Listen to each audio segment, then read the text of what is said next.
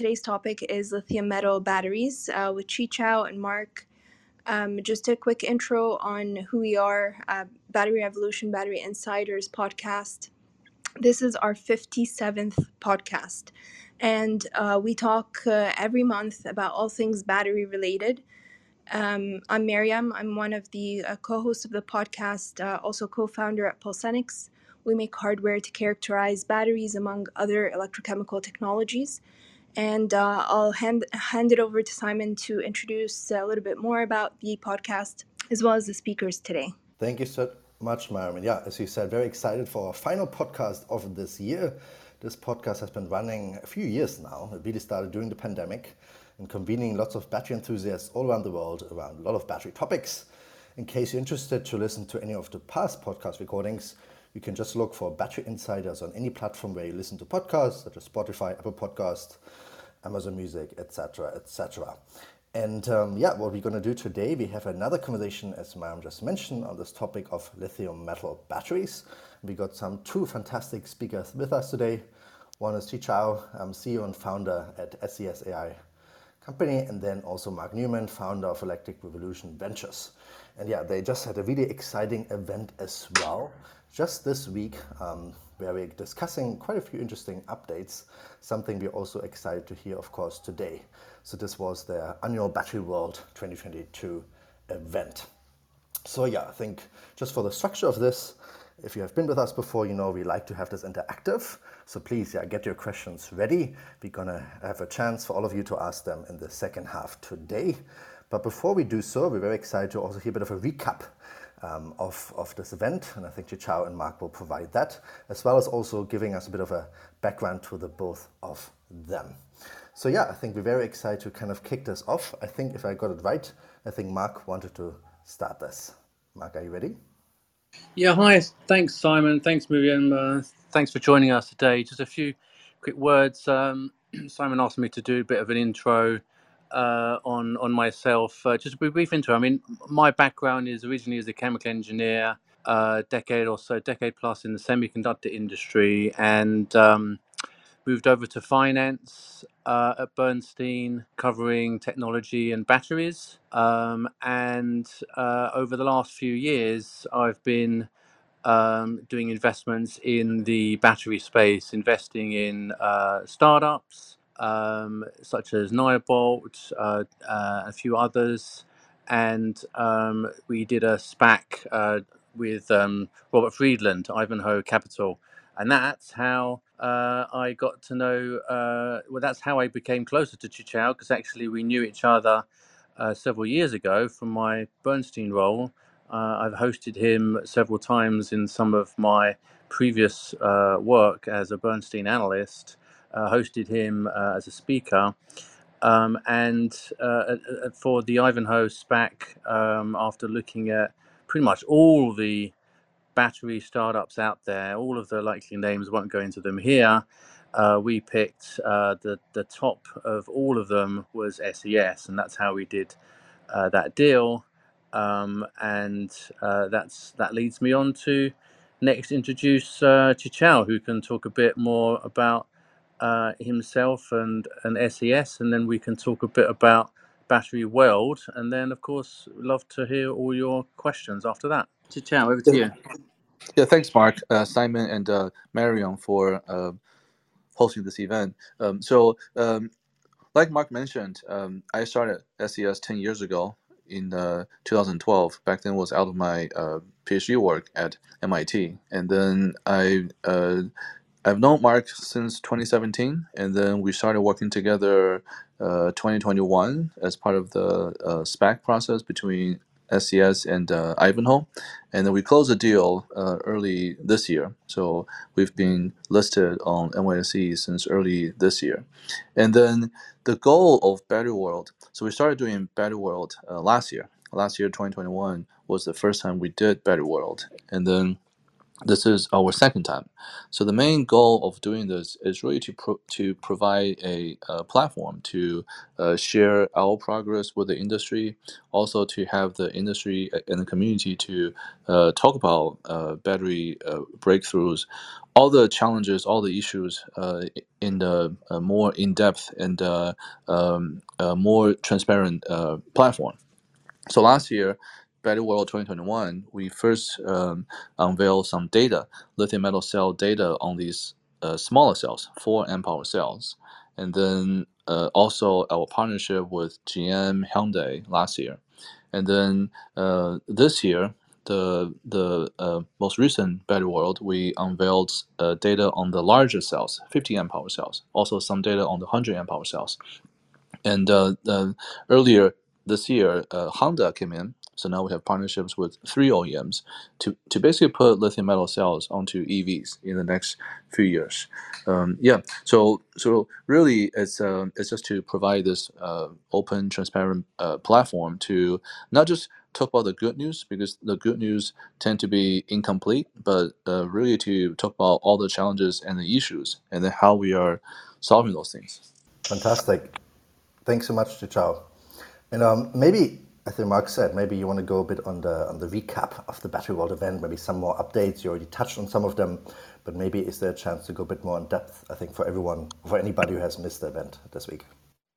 Sure. So the Battery World 2022, we talk about some data on the 50 amp hour cells, lithium metal 50 amp hour cells, cell energy density, low temperature, room temperature, power density, some safety data, third-party safety data, and some cycle life data.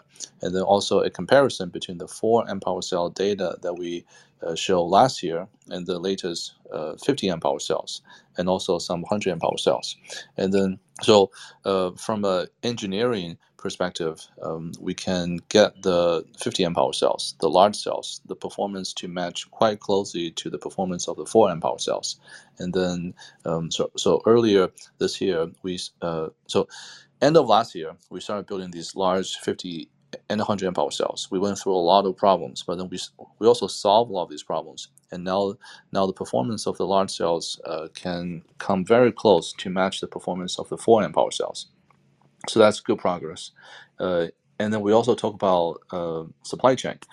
So supply chain for us in pre-commercial stage is really about degrees of freedom. And SES, so we started in 2012, and then up until 2015, we only focus on one particular aspect, and that was electrolyte. And then since then, we added anode, cathode, separator coating, cell technology, cell manufacturing equipment design, cell design, engineering, and then BMS, charge and discharge algorithms to improve the safety and cycle life of lithium metal cells. And then also recently, we also went further upstream. For electrolyte, we started making our own solvent, our own salt, because you can't buy a lot of these things on the commercial market, and then you really have to make a lot of these things in-house. And then anode, we used to take anode for granted, just piece of lithium foil or copper, and then but then that also had a lot of issues with performance and also limitations to how to in terms of what you can do, what you can change to really improve things. So then we took the entire anode process in-house, basically from ingots to the final anode. We make that entire thing in-house. And then so we started working on our supply chain, and then again for pre-commercial, that's basically R&D, R&D, pre-A sample, A sample, and all the way up until B sample.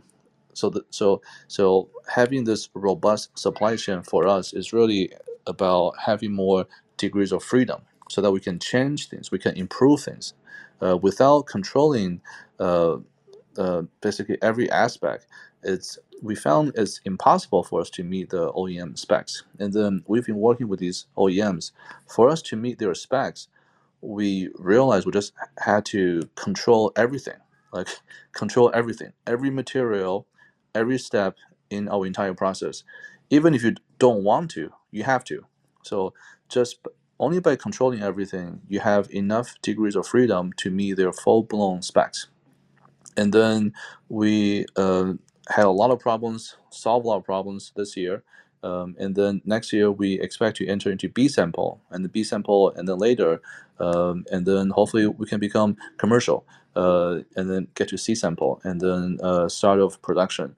Once we get to the second half of B sample, then this supply chain will become about lowering cost and then increasing robustness and then scale, and once you get to second stage of B sample, cost becomes everything. So in Battery World 2022, we unveiled the data on the big cells. We talk a lot about supply chain because now we are in B sample. We are in A sample transition to B sample, and in addition to the cell performance, this degree of freedom and this getting ready to have a robust supply chain is really important, not just to us but also to our OEM partners. So those are the main things we cover in the Battery World 2022. So maybe I'll this is Mark again. Maybe I'll go a bit into the panel discussion, which I hosted, which was right after Qichao's keynote. We had guests from the three big car OEM partners of SES, so that's General Motors, Hyundai, and Honda. We also had Robert Friedland, founder and executive chairman of Ivanhoe Mines and Ivanhoe Electric. And we also had a representative from Tianqi, which is a lithium miner. So Ivanhoe, if you don't know, they are big miners in nickel, cobalt, copper, all the big battery metals. Tianqi is a big lithium miner and processor. And then Qichao from SES. So those were the six panelists, plus myself as the host. And I'll just give a brief summary about what we talked about. I mean, of course, you can access the recording. It's available on YouTube, and we'll be sending out, SES will be sending out, I'll be sending out as well, copies of that if you haven't seen it yet, copies of the recording. But there's three kind of areas we covered. First area was just talking about new technologies in general, and I was asking the panels about the panel speakers about how difficult is it to introduce new technologies considering the big ramp ahead of us, and there's a lot of comments on how a lot of the panelists are particularly the car OEMs particularly excited about SES technology. SES is lithium metal technology. They've also got, of course, some of their own other things that are working on the side, but I think in general, SES is the one that they're just generalizing. That's I don't want to put words in their mouth, but I believe they would all agree that SES is the one they're most excited about. But of course, it's difficult to not just the work that Qichao's doing on the development, but actually the ramping, which is now what we're starting to look at and worry about. How is it going to be ramped? And for these car companies, they're also worried about how do you introduce it to the next car platform. GM, one of the things GM mentioned that's of particular note is how their platform, their Ultium platform, is like a plug and play. So that the batteries they're working with SES are going to be plug and play with what they're currently using, same size, same format exactly. So that reduces their risk somewhat.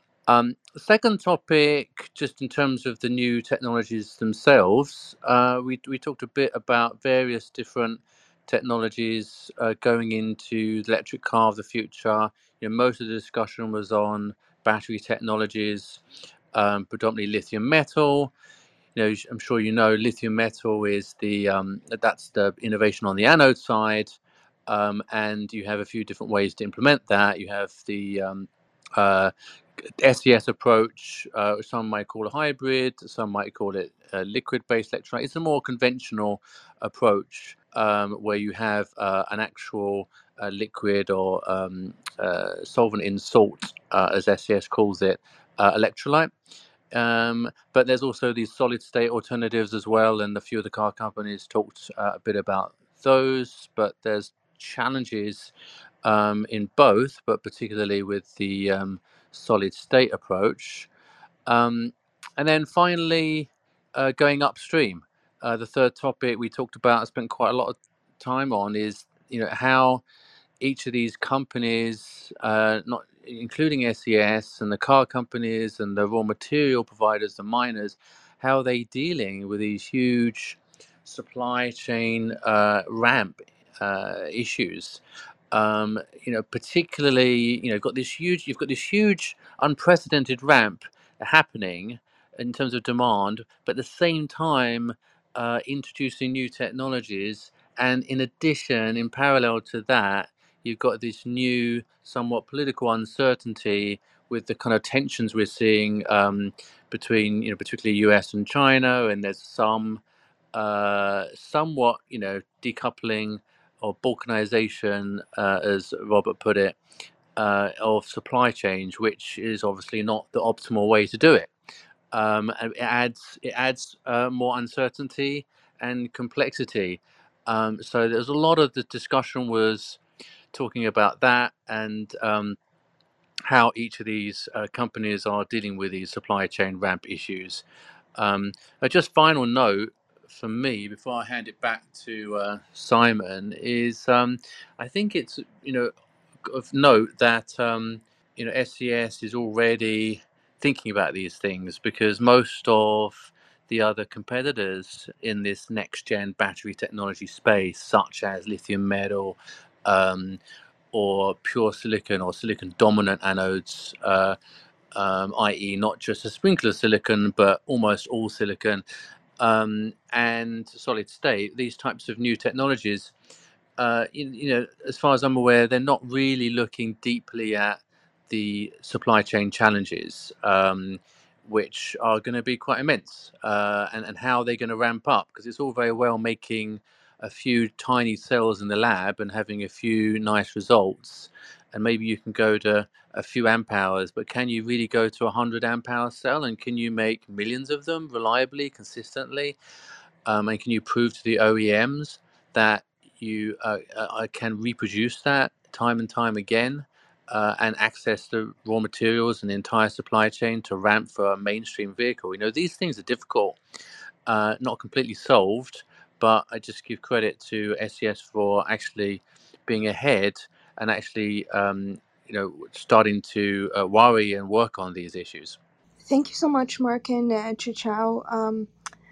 In terms of the battery world topics, you really covered quite a few really important challenges, but also focus areas in the battery industry today. So, if we take a step back and Chichao, in the battery world event, you mentioned that hybrid lithium metal batteries, like if a lithium ion battery in a solid state had a baby.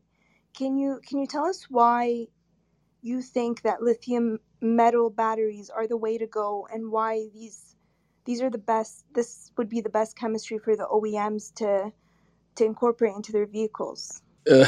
Yeah, so I did say it's like a lithium ion, and also I'll say had a baby. Well, so it's because of the following. If you look at lithium metal, the cathode is the same as lithium ion, right? We're using high nickel NCM, high nickel NCMA. That's the same as lithium ion. And then separator, the base film, same as lithium ion, produced by lithium ion suppliers, of course, with our own coating. And then electrolyte is liquid. It's entirely our own material, our own formulation. But the whole manufacturing process is the same. The cell build, the stack pouch cell, that's exactly the same. And then our equipment vendor is a lithium ion cell equipment vendor. And then the only key difference is the anode. So the anode in lithium ion, you have graphite or silicon mixed together, coated on copper. In our case, we have lithium or composite lithium on this copper foil. So that's really the only difference. And then our internal team, the scientists are all from national labs, and then they have they have deep expertise in the chemistry, in lithium metal chemistry. But the engineers, they're all from like LG, SK, CATL. They're lithium ion engineers, and then basically we're making lithium metal cells using lithium ion manufacturing process. So they share a lot of the manufacturing process, share a lot of the materials, and then also share a lot of the supply chain. Uh, and that's a good thing because when you have a new battery technology, it's very easy to demonstrate a particular attribute, but it's extremely hard, like Mark mentioned earlier, to go to the next step, A sample, B sample. It's really hard. And then the kind of problems that we are going through, I would say a lot of the next gen battery startups are not even there yet to experience those problems. So the fact that we are going through all these problems, but we can use lithium ion supply chain know-how, that actually helps us solve a lot of these problems. So that's why lithium metal is like a mix between all solid state and lithium ion. And then your question about why I think lithium metal or the OEMs think lithium metal is first of all, regardless if it's liquid or hybrid or solid state, they're all lithium metal, right? And then Mark likes to say lithium metal is the end game because lithium metal is what will get you the high energy density. The energy density of a cell is determined by the cathode and the anode, not the electrolyte. The electrolyte can be liquid, solid, whatever. They'll have the same energy density. So we focus on lithium metal because lithium metal can get us the high energy density. Doesn't matter if it's liquid or solid. That is one thing that's important for everyone to understand. Liquid electrolyte, solid electrolyte, and then sometimes we also integrate those basically to improve the cycle life. So one thing that people need to understand is the cathode and the anode determine the energy density. The electrolyte determines the safety and the performance. And then to the OEMs, I mean, at the end of the day, the OEMs don't really care if the electrolyte is solid or liquid. If you go to GM, Honda, Hyundai, Volkswagen, their internal plan, they don't have internal plans to put solid state or lithium metal. Sorry, their internal plans don't include solid state, but they do have lithium ion and lithium metal. Because lithium ion and lithium metal impact the range, the energy density, and the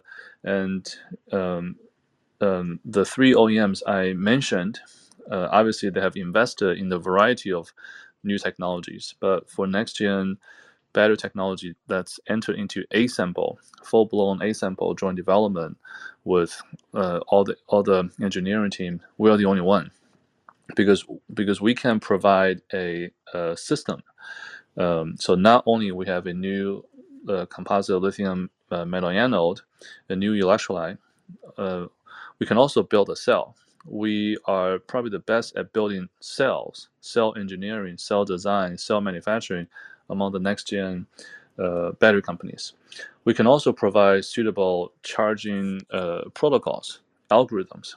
We also collect data, and then we can also set all these boundary conditions so that when any of these get triggered, we send a signal to the OEM's BMS.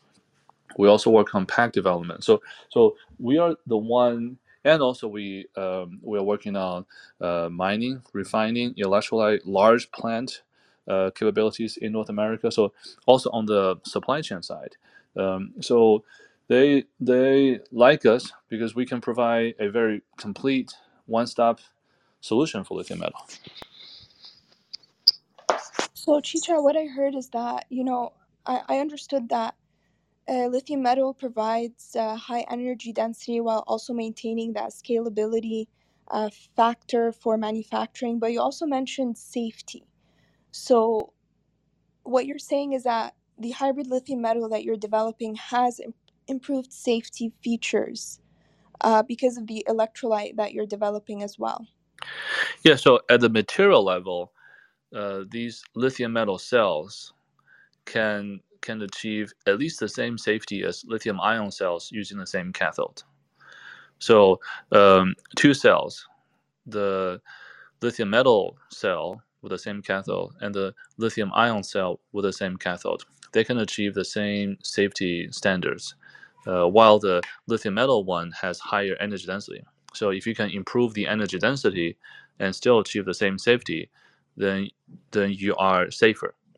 A lot of in the industry, a lot of times when people claim something is safer, the energy density is much lower. So at the material level, the cell can be as safe as lithium ion using the same cathode, while providing higher energy density. At the same time, no one in the real world, including the OEMs, expect the cells to be 100% safe. The cells will have incidents.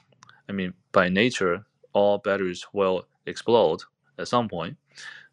So this algorithm that we develop is basically to monitor from the incoming materials, the electrolyte cathode separator, the manufacturing process, every step.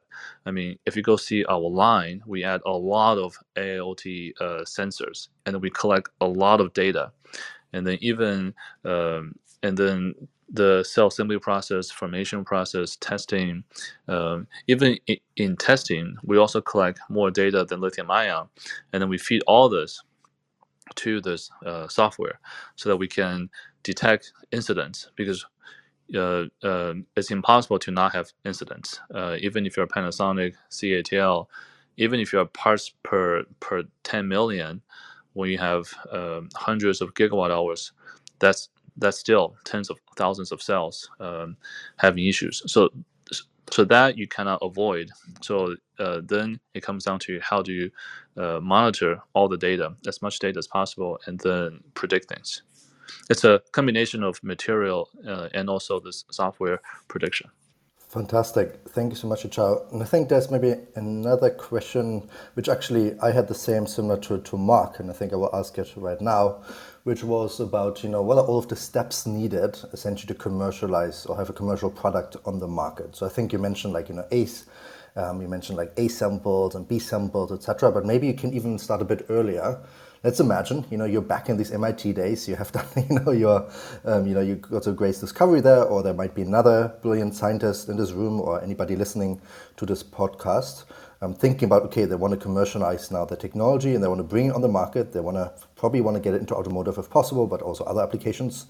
Maybe if you could just walk us through, what are the steps, hurdles needed to get there, and all the way through to get into an OEM. The question is for me or Mark? Both can be, either way works.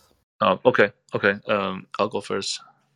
I think we went through 10 years, right? 2012 to now. The first I would say 5 years, even 6 years. That's just R&D, like chemistry stuff, building coin cells, and then all the way up to maybe 1 amp hour cells. And then the next 2 to 3 years, pre-A. Then we start building these 6 amp hour cells, larger cells, same number of layers as the final cell, and then really demonstrate energy density, performance, high temperature, low temperature, different cycle conditions, safety, all that. And then the last 2 years, then you enter A sample. Then you have to build a cell that matches the OEM final requirement. And then in the cell, you have to demonstrate the performance. So that's 10 years. And then you go to B.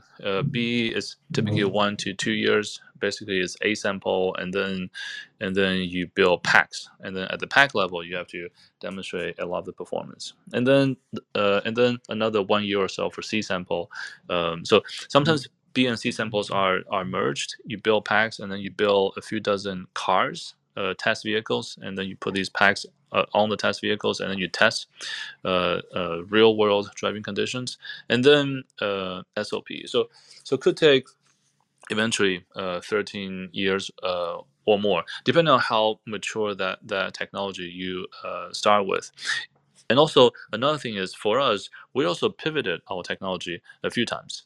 When we started, it was all solid state lithium metal. Polymer based, all solid state lithium metal, and we also did some oxide based. And in 2015, we decided, okay, that's really not that practical. And then also at that point, we started working with a few OEMs. Then we dropped that. So we switched to hybrid lithium metal. And so I think for a lot of the entrepreneurs that want to start this, I think one thing is this does take a long time, and then at different stages you will encounter entirely new problems. But also I think we should be open to pivoting the technology. The goal is actually not to commercialize the technology. The goal is actually to build a battery company. And then if the technology that you had in school was great, then good. But if it's not good, then you have to pivot. I mean, most battery companies in the US pivoted the technology a few times. So, I mean, if the goal is to commercialize that technology, you'll probably fail because that technology probably doesn't work. But if the goal is to build a battery company, supply it to a really cool application, focus more on the market than the technology, then I think you have a better chance. Maybe just to add to that, I think SES had this great chart in the deck about a year ago that I'm not sure if it's still in there, Qichao. It has the development kind of from about 10 years ago when it's like coin cells, half cells, 1 layer, 2 layers, 8 layers, all the way up to the 20, 30, 40, 20 to 30 layers where they're at now.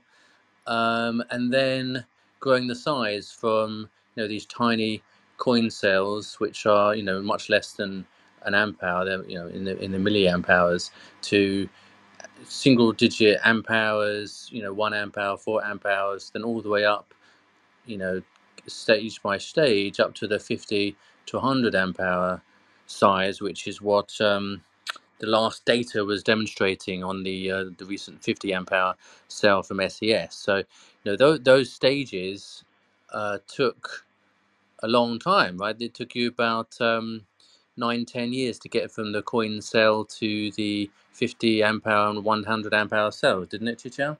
Yes, yeah.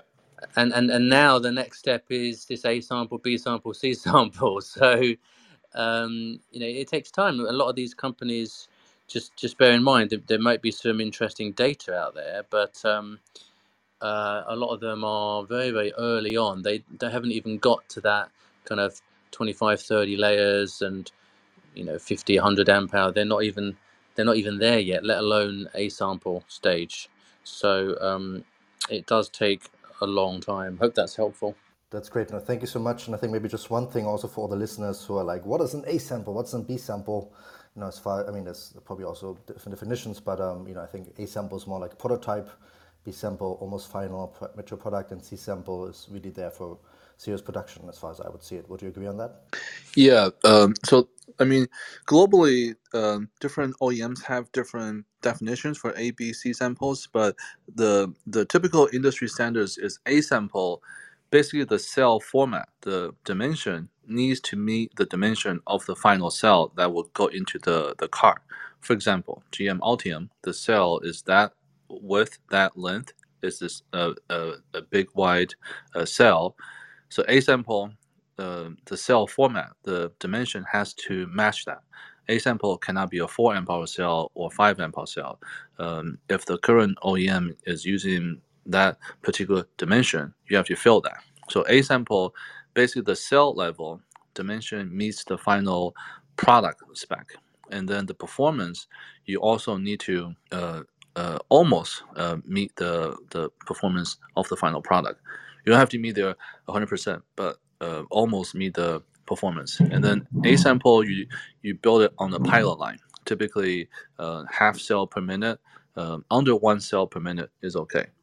And then B sample is basically you take A sample, same dimension, same XYZ, you don't change that. And then now you build it typically 5x faster. So you build it on a line that's 5 cells per minute. And then you also further improve the performance. And the performance basically meets the final product specs. And you also integrate the cells into packs and then do the pack testing. Once you get a C sample, So A sample, basically you de-risk the technology. B sample, you de-risk the manufacturing process and the supply chain. And then C sample, that's just final vehicle testing. You put the packs that you develop in B sample, and then you put them in several dozen, say 40, 50 cars, actual cars, and then test vehicles. And then they will test the cars for 6 months to 9 months in the test tracks, and then run everything.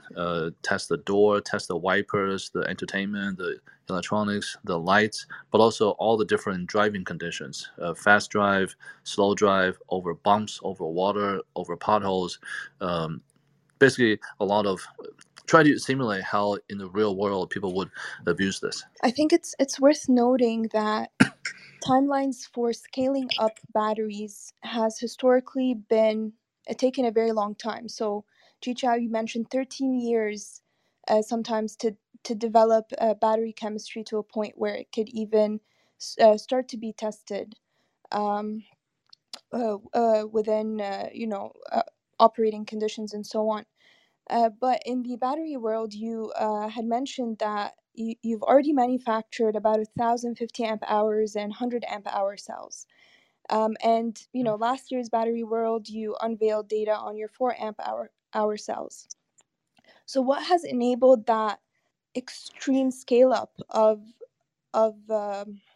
your batteries? Essentially, what is it that is the key that is enabling you to be able to develop 100 amp hour cells when a lot of maybe industrial players are unable to get to that point? So I think so on the scale up part, the one thing is we are making lithium metal cells using lithium ion process, because the lithium ion process is already very mature. The equipment, the talent, the engineers, the process, basically are already there. Some companies that develop next gen lithium metal cells, they have to develop the equipment, or even the process for the equipment to make this. So that's challenging. Two things do happen in parallel: the process development and the equipment, and also the materials. Um, Even if you have the process and the equipment scaled up, if the final cell does not meet the OEM specs, then it's like you're just making garbage in a very automated, high quality way, right? So we also spend a lot of time developing the chemistry. So I would say this long period, most of that is still chemistry material development, because that's the hard part, and then 30% or so of that is the manufacturing process scale up. So, Chichao, can you tell us a bit more about the avatar that you're building? So, you mentioned that you are essentially controlling, the vision is to control the entire supply chain because you have to, not because you want to. And taking data from different parts of the supply chain, feeding that into an avatar that allows you to actually evaluate the state of health of your batteries in a very accurate manner. Can you tell us a bit more about that philosophy? Yeah. So the problem that we're trying to solve is when the energy density of the battery gets higher, and also the individual cell capacity of the battery gets higher, the batteries become more dangerous, and that's just fundamental chemistry. Doesn't matter what system you have. Even if you make an all solid state lithium metal, if you put a high nickel cathode and then you build a 120 amp hour high nickel cathode all solid state lithium metal, that cell will still blow up because of the high nickel cathode. So because of this, but the industry is heading down this trend: higher energy density, higher capacity per cell. So then how to improve the safety, because the cell level safety is getting worse. That's the industry trend, and and I think we are hitting the limit to improve the safety just purely by materials. So the approach is, let's use software, and most of the field incidents, for example, the recall that Hyundai had with the LG batteries, and then in the past Samsung batteries, and then also Panasonic Tesla batteries, a lot of the incidents are due to manufacturing issues. And for example, if you look at the entire process, you start with the mine, and then you refine into carbonate or hydroxide, and then you produce cathode, electrolyte, separated anode. starting this step, if you're using a high nickel cathode, so we collect all the data. Different cathodes have different safety behaviors, and then in the cell building process, so we do very rigorous quality control of the incoming materials, and then we collect data on all the steps. For example, when you on the anode, when you punch it out, if you use laser cutting, and then that quite often creates a lot of copper powders in the cell, and then you have to track that. And then when you build the cells, the welding strength, the alignment of the electrodes, and then electrolyte filling. Sometimes the filling is not that uniform because the cell is so large. The formation process, during the formation process, all the data, the electrochemical data. Hello, can you hear me? Yes, we can. Can you hear I me? think it's a bit okay. shifted, but it's okay. We can hear you. Oh, okay. Okay, sorry. Yeah, so and then all the electrochemical data, the pressure data, basically try to collect all this data, and then so all this process, manufacturing to formation, up until the cell comes out, we call this the pre-birth data. It's like the baby inside the mom's womb, and then you collect all this data, and then the cell comes out. So after birth. And then we collect those data, because different drivers, when they drive the car, they charge it differently, they drive it differently. Some people drive in cold place, some people drive in hot place, they drive over potholes and it's raining and they are very aggressive. Some people use fast charge much more often than others. Some people use very nice slow charge. So we try to collect all this data. It's like a person, right? How long this person lives. Part of that is based on this person's gene, the DNA, pre-birth, and then also part of this is lifestyle, diet, all that. And the number one goal is to predict incidents, because the OEMs know. Just doesn't matter what batteries you use. If we use the conventional way, these cells will have a chance of having an incident, and then they'll have a recall. So how can we monitor things so that we can predict things, and then turn these safety incidents, these field recalls, to maintenance? So if you can predict that, for example, based on all the data you collect, and the cell is fading, okay, then before you have an incident, you take it to a shop and then do a maintenance. Maybe you perform a charge and discharge cycle protocol to heal the battery. If it's too bad, then you have to change the battery pack. So the number one goal is to save money from recalls, just safety. And then number two is, once you can accurately predict the state of health of these batteries, then to the OEMs and then to the insurance companies, it's very valuable, because then you can connect that to vehicle insurance, and the premium that you pay, because the value of an electric vehicle really is just the battery health. So then you can connect that to the insurance and the economic value of the car. So then you'll have lots of interesting business models, and that's the motivation for doing Avatar. So again, number one is really to ensure safety, because lithium metal inherently is more sensitive to the environment than lithium ion. That's why we have to collect all the data, and then really to ensure. Thank you so much, Xichao. And I think now we're going to ask my final question, and I think it's our final question before we're going to go to audience questions. So please, everyone already put their question in the chat. Please get ready. We're going to invite you up in a moment. And I think there's also a question on data, so I think, we can talk a bit about this a bit more. And now I have one final question, maybe also for Mark. Think a bit more about financing, and I think you also described, right? You have done financing in different areas. So I'm just quite curious, how can we finance these big, transformative technologies? I mean, SPAC is now one vehicle you also have used, but I think you also have invested in different ways. Maybe you can just show a bit of a landscape. Maybe, do you think, for example, we're going to see much more SPACs in the future? Feels like it was a big wave coming. Is this, more vehicles like that? Do you think we're going to have other investment vehicles? So I'm just curious a bit from the financing perspective, how you have seen it. Yeah, thanks, Simon. So, a couple of things to say. I think, first of all, the market the financial market backdrop is very weak right now. So public markets are very weak.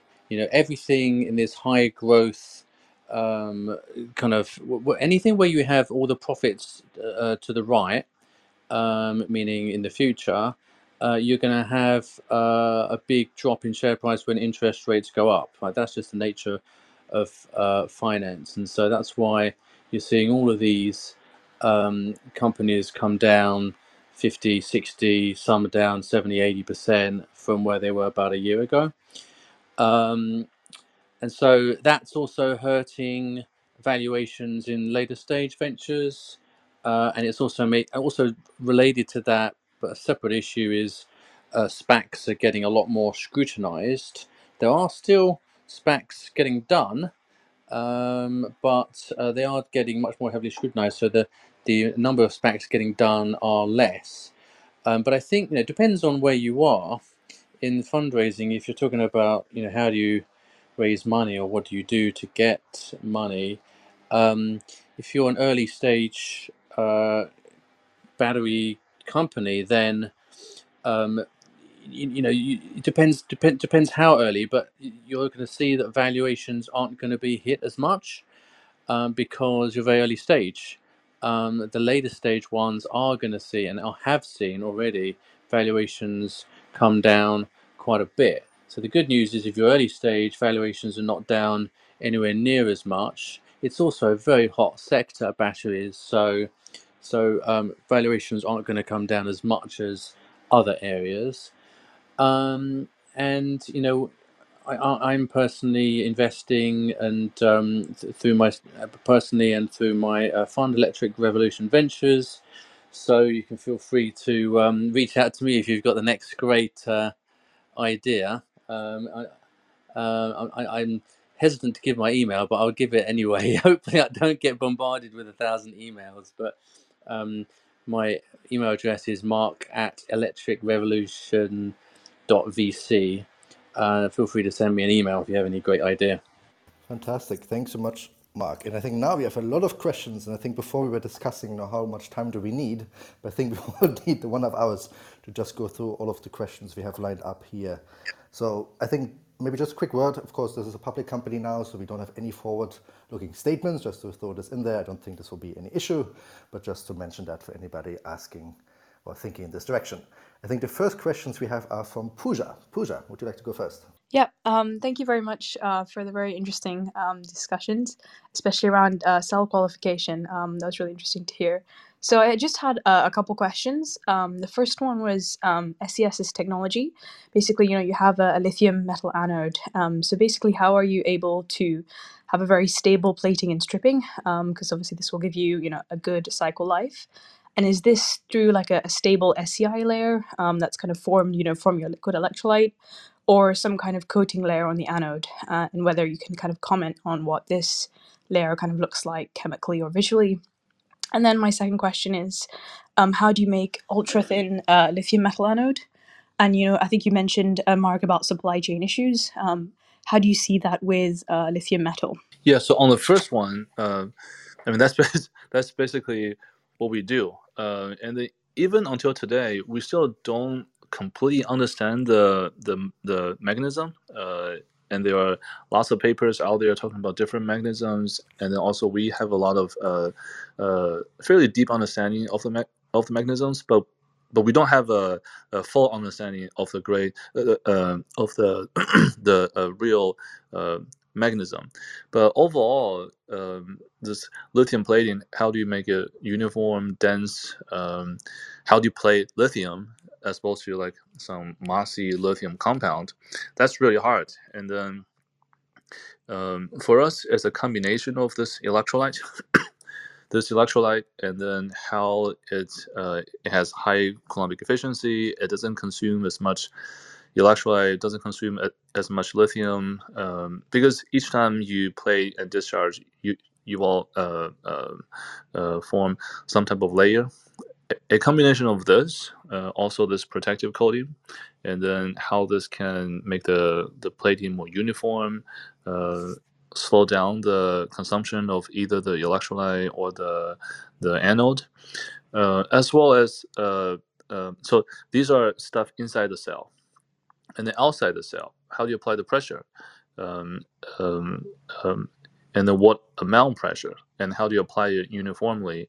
And also, what current do you apply? Constant current or some more complex but more favorable protocols? And also, when you build a cell, how do you design the cell, and how do you fill the electrolyte? How do you form? So it's a combination of a lot of things, and then it's really complicated. And then on your second question about lithium metal anode, we have been exploring several different ways of coating this thin lithium, including extrusion, lamination, thermal evaporation, coating, basically a few. And then now we're using one approach that we like, and then it's based on a combination of it's capable of delivering this wide width thin lithium foil, as well as it gives us the flexibility so that we can add materials to lithium to improve the performance. And then in terms of the supply chain, so currently this lithium anode really doesn't really have a supply chain. A lot of the vendors in the world today, they're just really fragmented. You have one company that would basically supply a low-grade ingot. Another company would purify the ingot to better grade, and then either roll it down to thin foil or evaporate it. And then in the past, we would laminate it onto copper. So you have several companies, just different steps in the whole process, very inefficient. And then if you want to change something, it's really hard. So now we're doing this whole thing in-house, from ingot to the final anode. We're doing everything in-house. It's more efficient. Also, earlier I said it's another degree of freedom. If we want to change the material, add something to it, then we can do it. Yeah, I'm not sure if the supply chain question was meant for me, but I think Chichao's already answered it very well, so I don't really have much to add unless there was anything specific for me on that.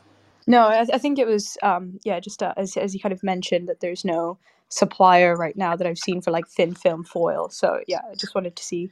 It's interesting that you do it in-house. I don't know if there's any cost considerations to do with that. It was maybe something that you could maybe touch on, Mark. Yeah. Sorry. I mean, there are some companies that can provide you samples, but for us, for example, this 100 amp hour cell will need about 40 meters of this thin lithium foil, right? And then we built thousands of these cells in a few months. So we really need tens of thousands of meters of these materials, and no one can really provide this at scale. The cost of this, at least for us, has come down by about 2 orders of magnitude. When we buy this thin lithium foil, it needs to come down by another order of magnitude to become cost competitive. But I think it's possible. Thank you so much, Pooja, for your question. And Esteban had to leave, but he left a question in the chat, piggybacking on Pooja's question. How do you solve surface homogeneity in large format cells, both on the anode and separator, to avoid localized lithium plating or hotspots? And you did touch a little bit on that, Chichao. Yeah. I mean, there's no one thing you can do. It's a combination of coating, electrolyte, protective layer, the cell build. In the past, when we first started building these large cells, the quality was bad, and then cells would die just because the plating, electrolyte filling, soaking, all those just were not uniform. But now a lot of those have improved a lot. Fantastic. I'm just looking through the chat, and I see the next question is Mark's question. Mark, do you want to ask your question? Mark Strauss. There are 2 Marks on the speaker panel. I think we might already have that question, right? This was about the A and B samples. I think we already have been covering that question. Right. I think Mark had another question though at the end. Yeah. About Western. Are you there to ask it, Mark, or should we ask it for you? Otherwise, we can also maybe go to Erin first. I think we had another question there as well. Should we go to Erin? Yeah, thank you very much. Thank you very much, Dr. for the nice conversation so far. I think my question is about how your say perform in comparison to, say, competitors like Quebec, in terms of cycle life under moderate conditions and also your safety tests. Particularly, what would be interesting for me would be, say, your internal short circuit, external short circuit, crush, and maybe thermal stability. Do you have these results, and is it okay for you to share this result with us today? Yeah, we published these results: nail penetration, thermal, external short circuit, high temperature, third-party testing. We published these data. We also published some cycle life under different charge and discharge conditions, all based on the 50 amp hour cells. Mark, the data are available on the website, or where? The original data that was published on the 4 amp hour cell when the SPAC the SPAC IPO, SPAC merger was going through. I'm not sure if that's still on the website, but that's through the SEC filings. And the recent data for this battery world, that I believe is on the website. I have to check. We have to check, but I'm pretty sure it's on the website right now. But if you can't find it, then just reach out to one of us or one of the people at SES, and we can get it to you. It's all available. Okay, thank you very much. Fantastic. Thank you so much, both. And I think, also in the recording, I think, as you said, they're also live, so maybe you can also find something there. But I think talking about data, I think Joachim's question might be a good addition there. Joachim, you want to go next? Sure. Yeah, happy to ask my question here.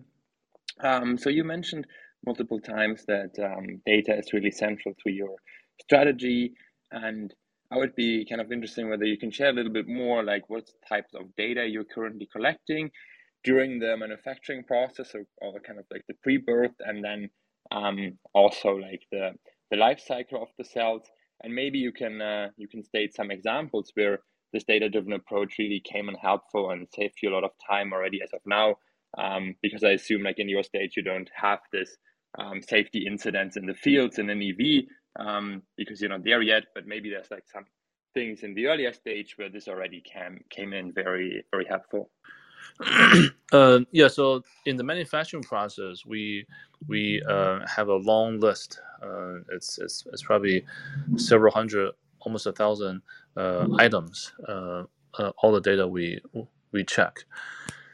And then we do follow a very rigorous quality management, and this is so we are constantly improving this tool with our OEM partners.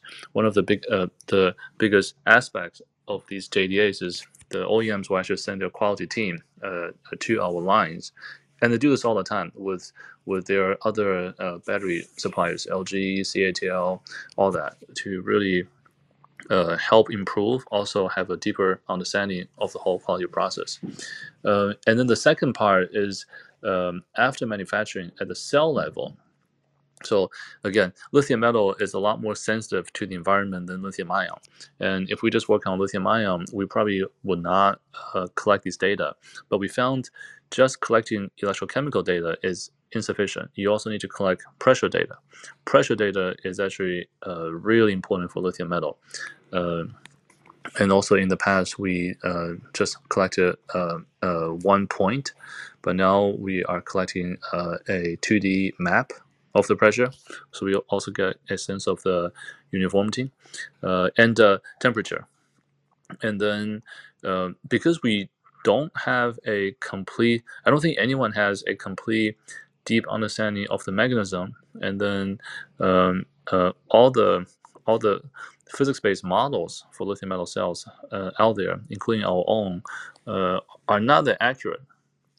So we rely a lot on machine learning and then use the data that we've collected. For example, the smaller cells, 4 amp hours, we started collecting data since 2019, and then that we have a lot of data. So the accuracy of the model is actually quite good. But for the 50 and the 100 amp hours, we only started collecting data this year. But we have been collecting a lot of data. Also, in the past, the data were inconsistent. The cells were just bad quality. And we have inconsistent cells and bad data. It's a double-edged sword. The bad thing, of course, it's hard to use it. The good thing is sometimes you can use that to train the model. But now we continue to collect more cell data, collect data from more cells, but also collect more diverse data from individual cells. And then that's really helped us build this model. And so now we rely more on the machine learning based, just pure database model than the physics based model. And the accuracy in terms of predicting failure for the 50 amp hour cells has increased a lot. It was 0% early this year. Now it's more than 60, and then going forward, we expect the quality of the cells to significantly improve. And then once we have better quality cells, then we also expect this prediction accuracy to also significantly improve. Yeah, thank you so much for sharing. Those are very interesting details. Along the same lines, I mean, you mentioned you're collecting all this data from the cells, and also you had a recent data release, right, where you made some things publicly available. So can you maybe share some of the reasons, like why you're publishing data, and what your hopes are in terms of maybe also engaging community or just showcasing technology? Yeah, I think that would be very interesting. Yes. So the main goal is to give everyone an update. I mean, we had data earlier this year, but they were too bad, so we didn't share those. But we have been sharing data the whole time with JDA partners. It's just this was our first time we shared data publicly, and then so one thing is we've improved the quality of the cells, and I think we've reached a milestone, and then we should give the community an update. But also, just in general, even from last year, we always wanted to just help the industry set a culture of transparency, because the battery industry quite often is very noisy, and then a lot of times when you have these new approaches, new claims, okay, but then what's the data? And then sometimes it's easy to show very good attribute in one aspect at the expense of other aspects. So not only you want to show data, you also want to show complete data from the same cells. Sometimes you have people that optimize cells for certain tests and optimize the cells from different tests, and then you combine data from different cells. So it's very confusing. And then when we work with Mark on the SPAC merger, one thing was, okay, let's try to change that. Let's try to change this noisy situation in the industry, and then try to set some rules. We're not saying we're the best or anything. We're just saying when anyone evaluates any battery technology, you should use these set of metrics, guidelines, so that you have some objective standards to evaluate things. And I think that helps the industry move forward. So that's why we're doing this.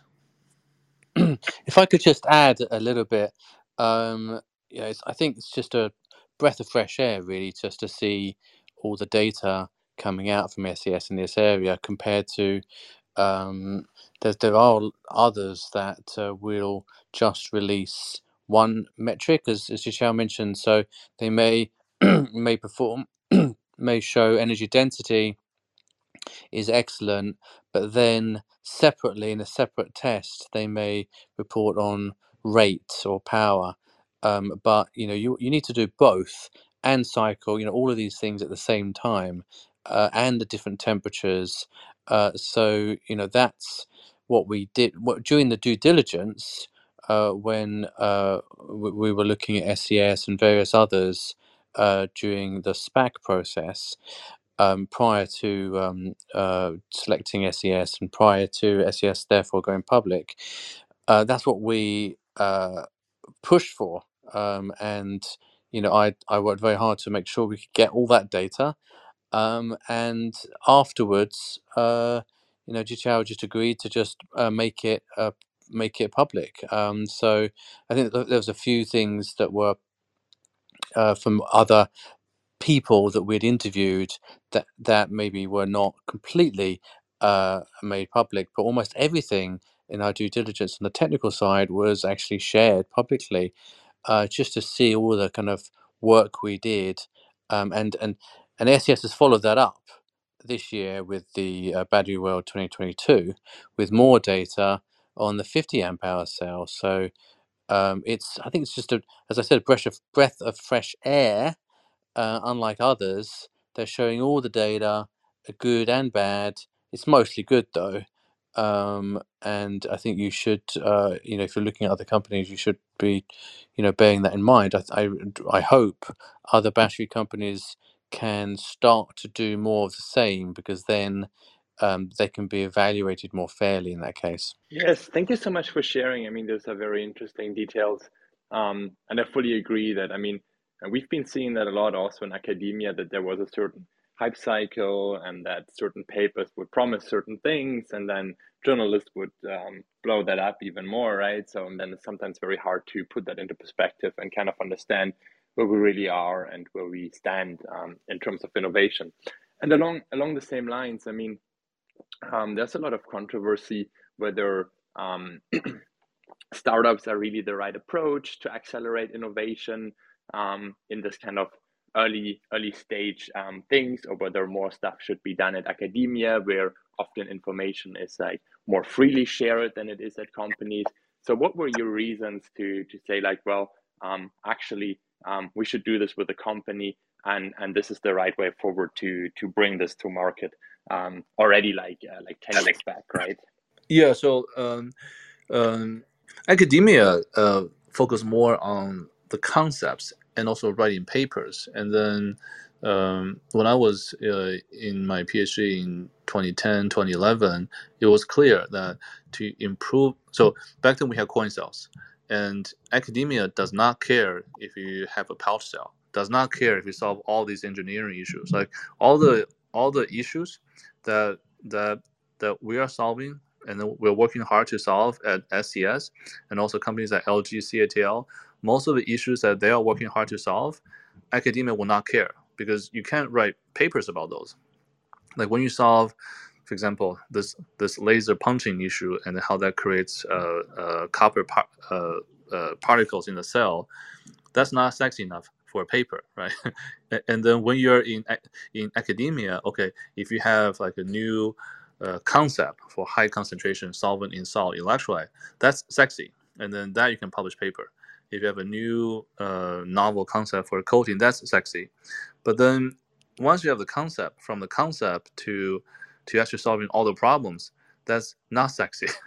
And so academia could be a good platform for early stage technology concept, but then to turn that into a battery, a practical battery, solve all the practical issues.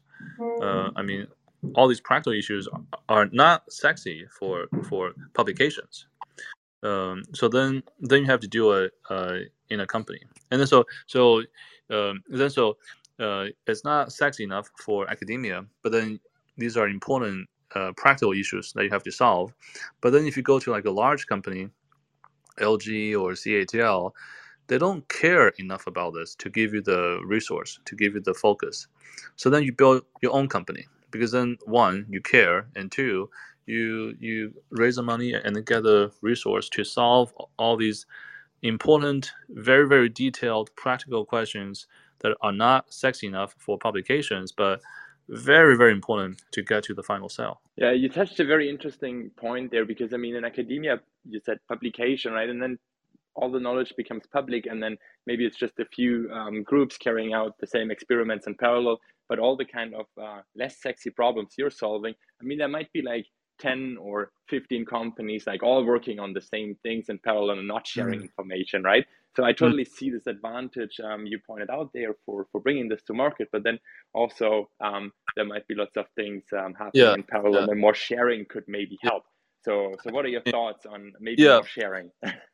So they do share, maybe not so much with the public, but for example, like you said, there are around 10 companies actively working on this, and then our scientists, engineers, they sometimes do talk to each other.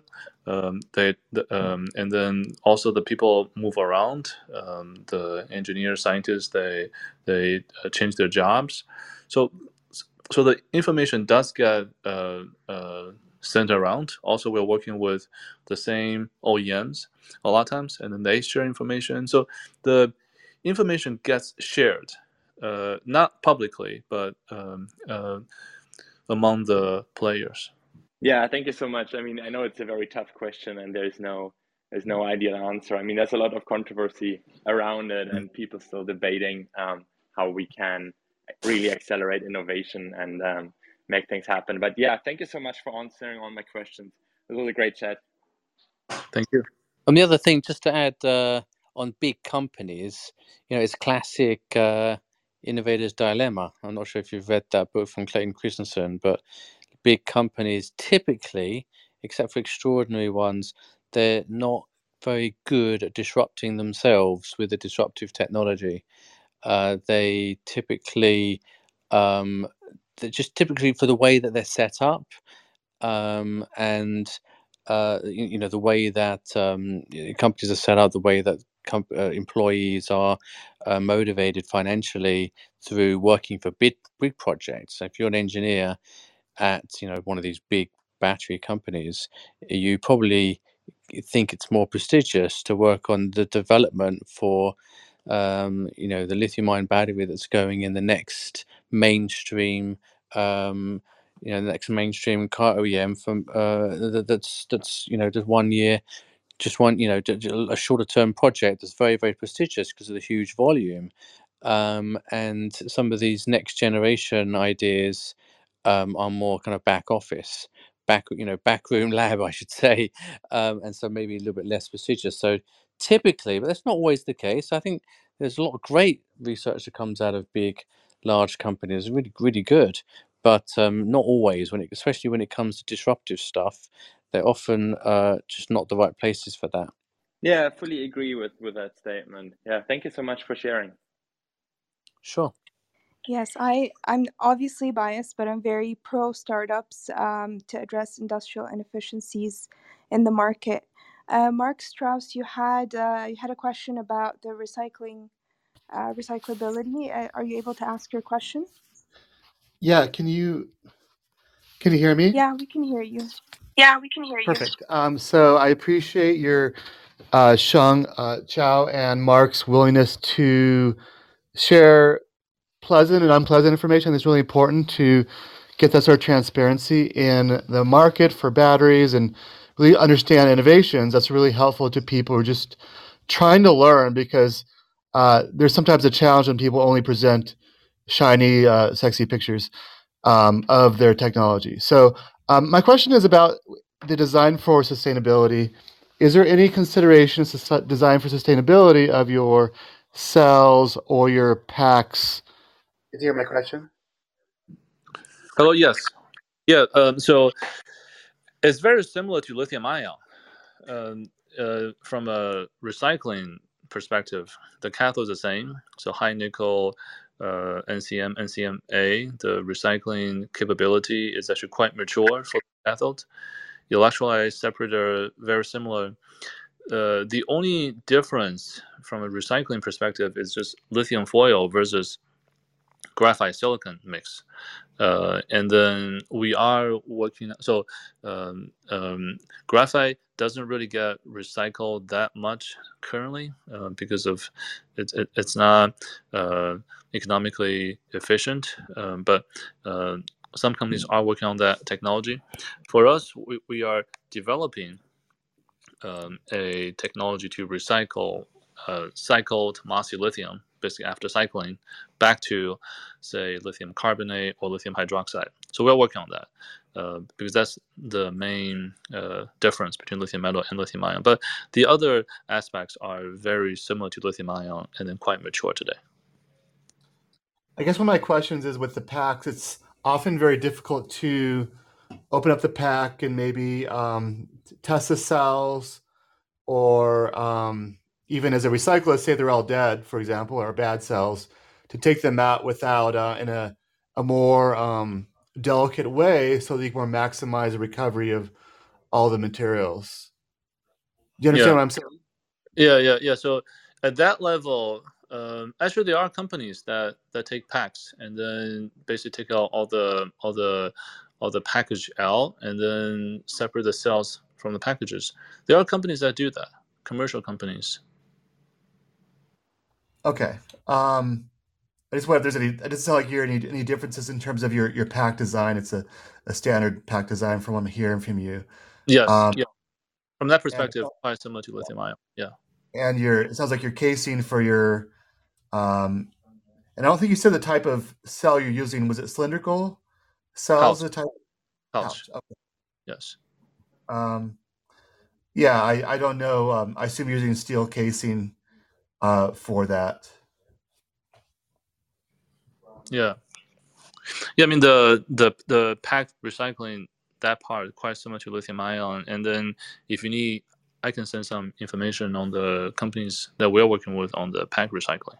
Yeah, I'd appreciate that. And thank you for your help. I don't have any more questions, but I wish your company success. Thank you. Fantastic. Thank you so much. Yeah, and I think we are pretty much out of time. And I think time always really flies. I'm sure we have many other things we could still discuss. And I think we have an engaged discussion. Also, if you want to check into the group chat, you can also find some more resources there. Also, thanks a lot for Aaron, who posted the information which was published by SAS on their website on the data from 2021 as well. And as also mentioned by Mark and Qichao, probably there will be more data to be found as well. From the latest release this week, which was really exciting, and the presentation's already live. So we also shared the link in there, and I might also share it in this event. I think before we go maybe to the new year, just a quick outlook. Maybe Mariam, is there anything you want to say before that? I want to say thank you so much, Qichao and Mark, for this discussion. A lot of things have been discussed. Typically we'll talk about a specific topic, but it seems like people were so curious about everything, that goes into building a battery company, from the concept of should startups be the ones pushing innovation, to the manufacturing supply chain, to performance and data, to the actual chemistry itself. So thanks for shedding light on all of that. And Mark, thanks for sharing your email as well. It was a pleasure to do this podcast with you. Thanks very much. Appreciate that. Fantastic. So, Qichao? Yeah.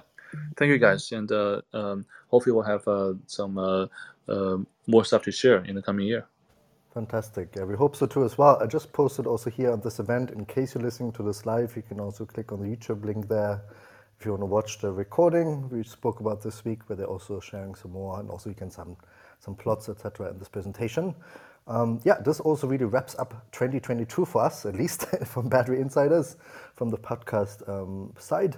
As mentioned, beginning of today's recording, you can find many other recordings of many other podcasts over the past years on batteryinsiders.com or anywhere you listen to your podcasts, such as Spotify, Apple Podcast, and all of these other platforms. And we have really covered lots of interesting topics, from last time cathode production to recycling, through policies and lots of other really important topics.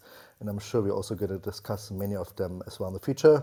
I think I didn't mention at the beginning, Simon here from founder of Battery Associates, where also Mariam is one of our amazing ambassadors there, and also Pooja and others have been engaged there. And it's just a big gratitude to everyone who has been involved from that side as well, and all of the editing there as well. And also if you want to, maybe one quick thing, if you're interested to learn more about any of these topics, we also have a program called the Battery MBA, which a couple of you have either lectured in or participated in.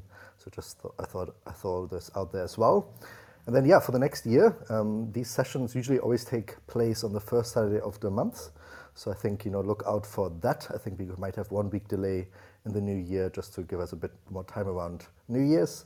But yeah, we're going to have many other amazing speakers. We already got a few of them lined up. So hopefully many of you can tune in then, either live here on Clubhouse or also as the recording.